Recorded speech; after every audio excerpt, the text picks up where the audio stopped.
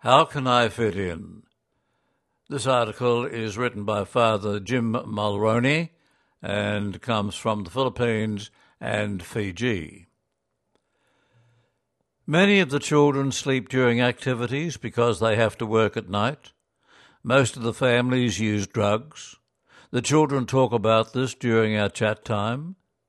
They act as runners for the pushers and are active into the wee small hours of the morning.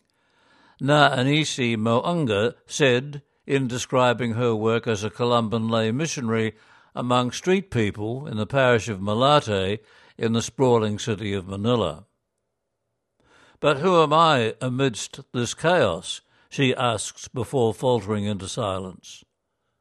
A tear rolls from one eye. She fumbles for a handkerchief and dabs at her cheeks as she chokes on emotion.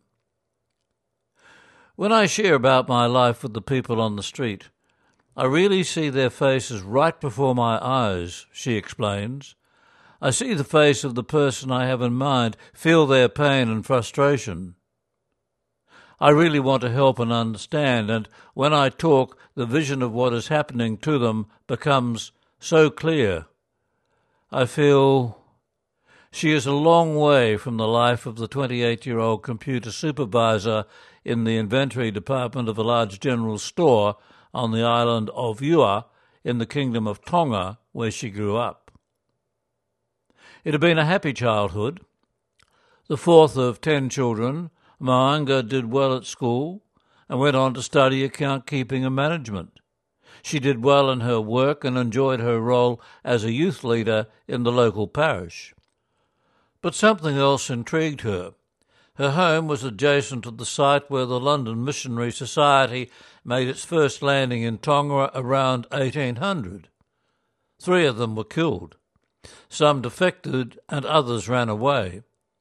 And because we lived close to the site, my family had knowledge of the place, she said, explaining that she and her brothers and sisters often showed visitors around. And while she didn't really know much more about the history of the group, the idea of a layperson being a missionary held interest for her, so when a couple of Columbans turned up at her parish talking about the lay missionary vocation, she filled out an inquiry form. Then, surprise, surprise, returning from work the next day, her mother told her there was a note for her. I was to present myself at the bishop's house for an interview. I thought because I had filled out the form I'd better go, she reminisced.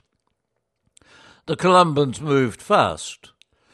A 2-year accompaniment program was organised with 2 Marist sisters.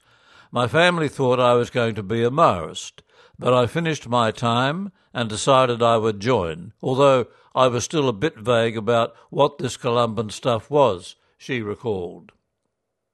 It was my first time to go in an aeroplane, my first time to leave my home in Tonga, and looking back, my first culture shock, she said. I was with 4 Fijian women in the orientation program. They drank Yukona. Good Tongan girls don't do that. We only serve the men. They drank alcohol and smoked cigarettes too, things only men do. What strange things to get landed with so soon after the excitement of her first plane trip. But I thought I had to fit in, so I tried the Yukona and even bought 2 packets of Winfield. I never really took to the Yukona and discovered that, try though I might, I really could not take to the cigarettes, but I still have a drink sometimes. However, when she arrived on her first assignment in the Philippines, she was glad of her experience of trying to fit in. I knew where the country was on the map, but had nothing to prepare me for the masses of people and the way they lived and had to live. Tagalog was a challenge, and then to Olongapo. I had my bit of language, but because of the long American influence in the area, the young people seemed to mostly speak English. Eventually I set up some swap groups. I knew my English is broken, but I would teach a bit of English in exchange for Tagalog.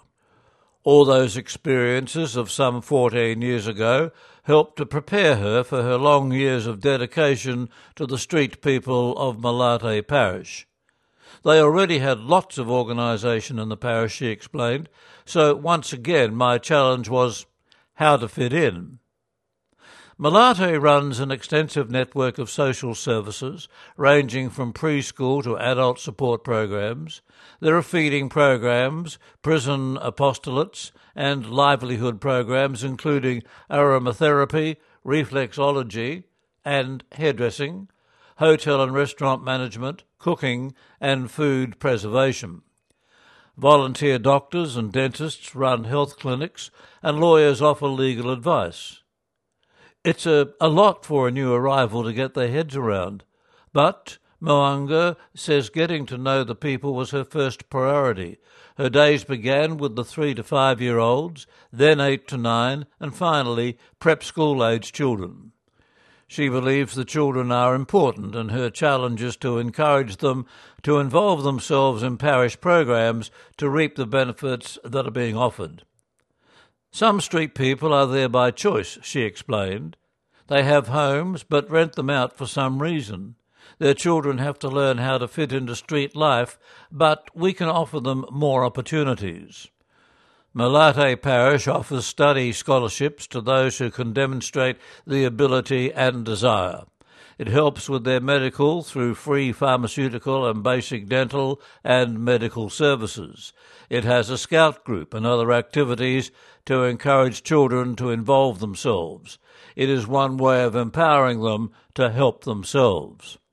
However, street children face a big challenge. If they want to get off the streets, they must go to school.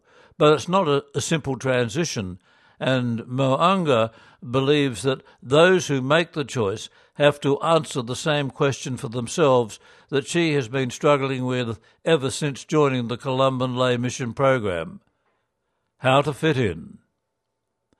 That article, written by Columban Father Jim Mulroney, is the former editor of the Sunday Examiner in Hong Kong and now resides at the Columban House in Essendon.